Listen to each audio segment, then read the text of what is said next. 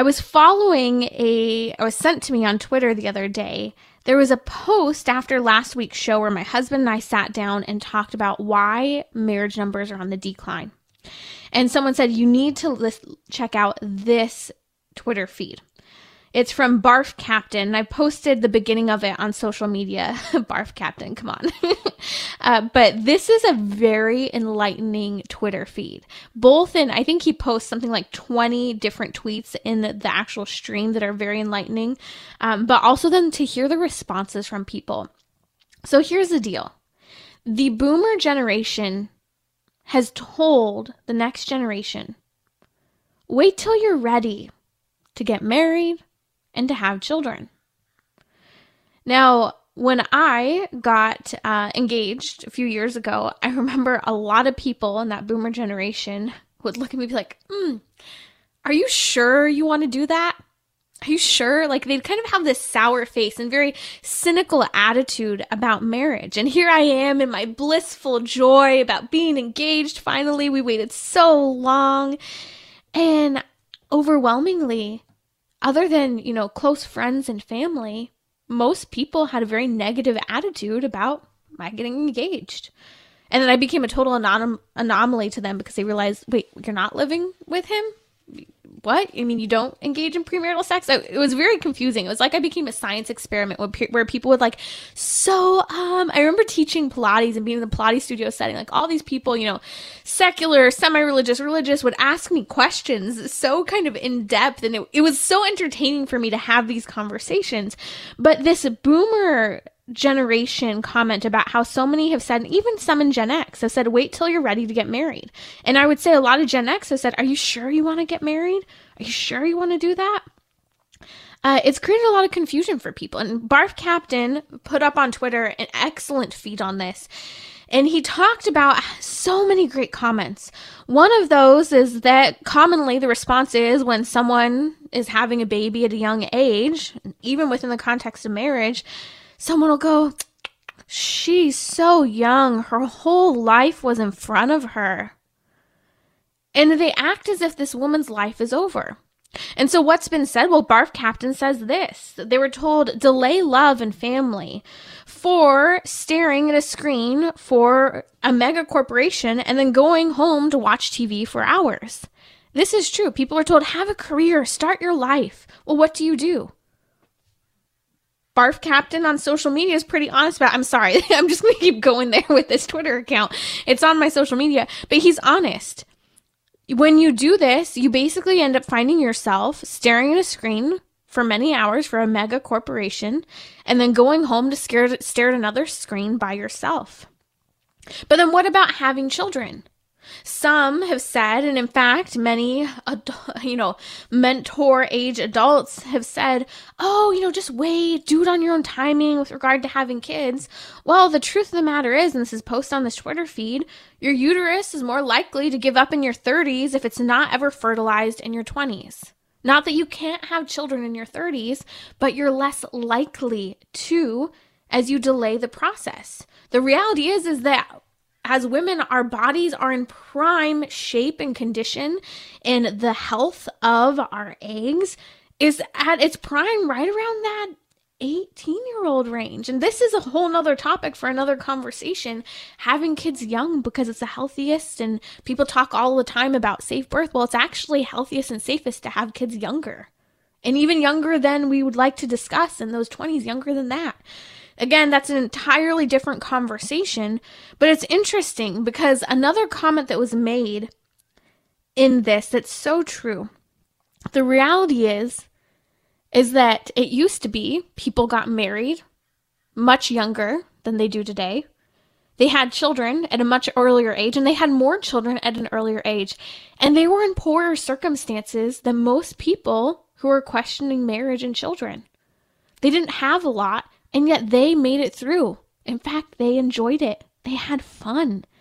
Not that there weren't bumps and challenges along the way, but they loved their families and they didn't wait for the perfect circumstances. As we have been told over and over again, wait till you're ready to get married, till you have the right financial circumstances, the right car, the right income level. Here's something that came up on the Twitter feed that was incredibly profound. And I want you to really chew on this one. Careers don't exist, is what the barf captain on social media said. He said, careers don't exist. They're just jobs and they're boring. I thought that was a very kind of turnkey moment to listen to. We talk so often about having a career, getting set up on this path, but we forget to emphasize that we work to live. We do not live to work. In other words, our whole purpose in life isn't just to work. Work is to help provide what is necessary for us to get by day to day. What's his name from Dirty Jobs? I'm forgetting his name. Mike. Oh, man, I'm forgetting his name right now. But I'm getting mouthed to. I don't have the chat up by my producer here. But Mike Rowe, is that it? Mike Rowe? Yes, Mike Rowe. There we go. I was reading your lips here.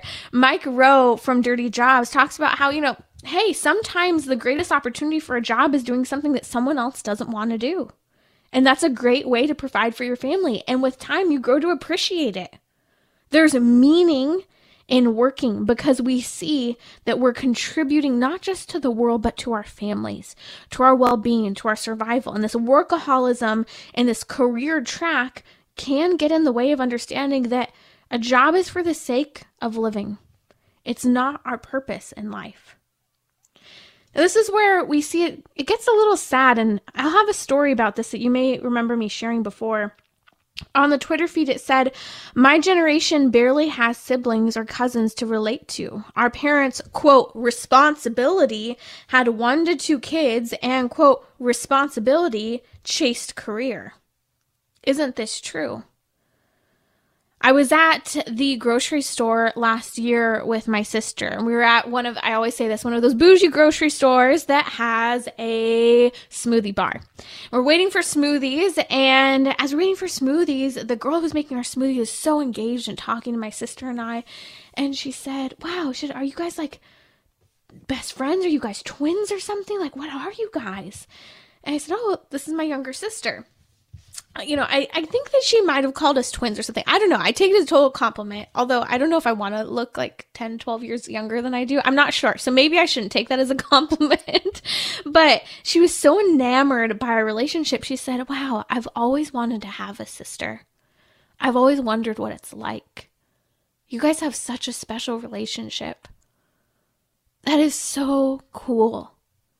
And she's just looking at us with almost this whimsical, curious expression. What would it be like? Now, I've been very blessed. I've grown up with 3 siblings I love dearly, cousins, extended family. Yet, many people maybe have never had a sibling, don't even know their cousins if they have any. And what has stood out about this? Many people are longing and hungry like that girl at the juice counter at the grocery store for a good, strong, authentic relationship, friendship with someone else. And so we have a responsibility to understand that all of these things that some of the older generations have said about delaying marriage, waiting till it's right, hasn't really made them happier, nor has it made us happier. They're talking about loving their grand dogs, and they keep asking and harassing their kids about when they're going to have children. But in reality, their children aren't having children because they were told to wait till the timing is right and things are perfect. We're at a point where millennials are starting to turn 40 next year, and the marriage rates and fertility rates are low. We're seeing even lower rates for Gen Z that's just starting to come in to adulthood. So the question is, what next? I think that we have a few things we need to be honest about. Honest about the regret of lost family life, marriage, and children. Acknowledge the loneliness and the desire for children and family that is so prevalent in so many people's lives. We're seeing some of the biggest and most successful movie stars and media career people who are looking back and they're saying they regretted that they didn't have more children or any children at all. They long for that human connection and interaction. So what does this say? Career isn't everything. It's just a job. It's a lot of screen time, And as was said in this Twitter feed, it's a lot of screen time, staring time for your employer and not for yourself and your family. At what point are we going to shift our focus here of getting screen time and quality time with family over just getting to that point where we're a cog in the machine of a mundane reality that doesn't ultimately bring true happiness? Connections, community, communion with others, self-sacrifice brings happiness. People got married, again, I'm going to say this again, it's important to say, people got married younger and in poorer circumstances for the history of the world, living on the ground, and they were fine. We've got to adjust our way of living. Don't just follow the standard cost of living. Be willing to live perhaps a little simpler, a little more detached from the world. Kids need their parents, and adults need relationships, both with spouses, extended family, and children. But are we willing to make the changes necessary to make that happen? And finally, this is what's so important for us to communicate, and especially people who are married and have children.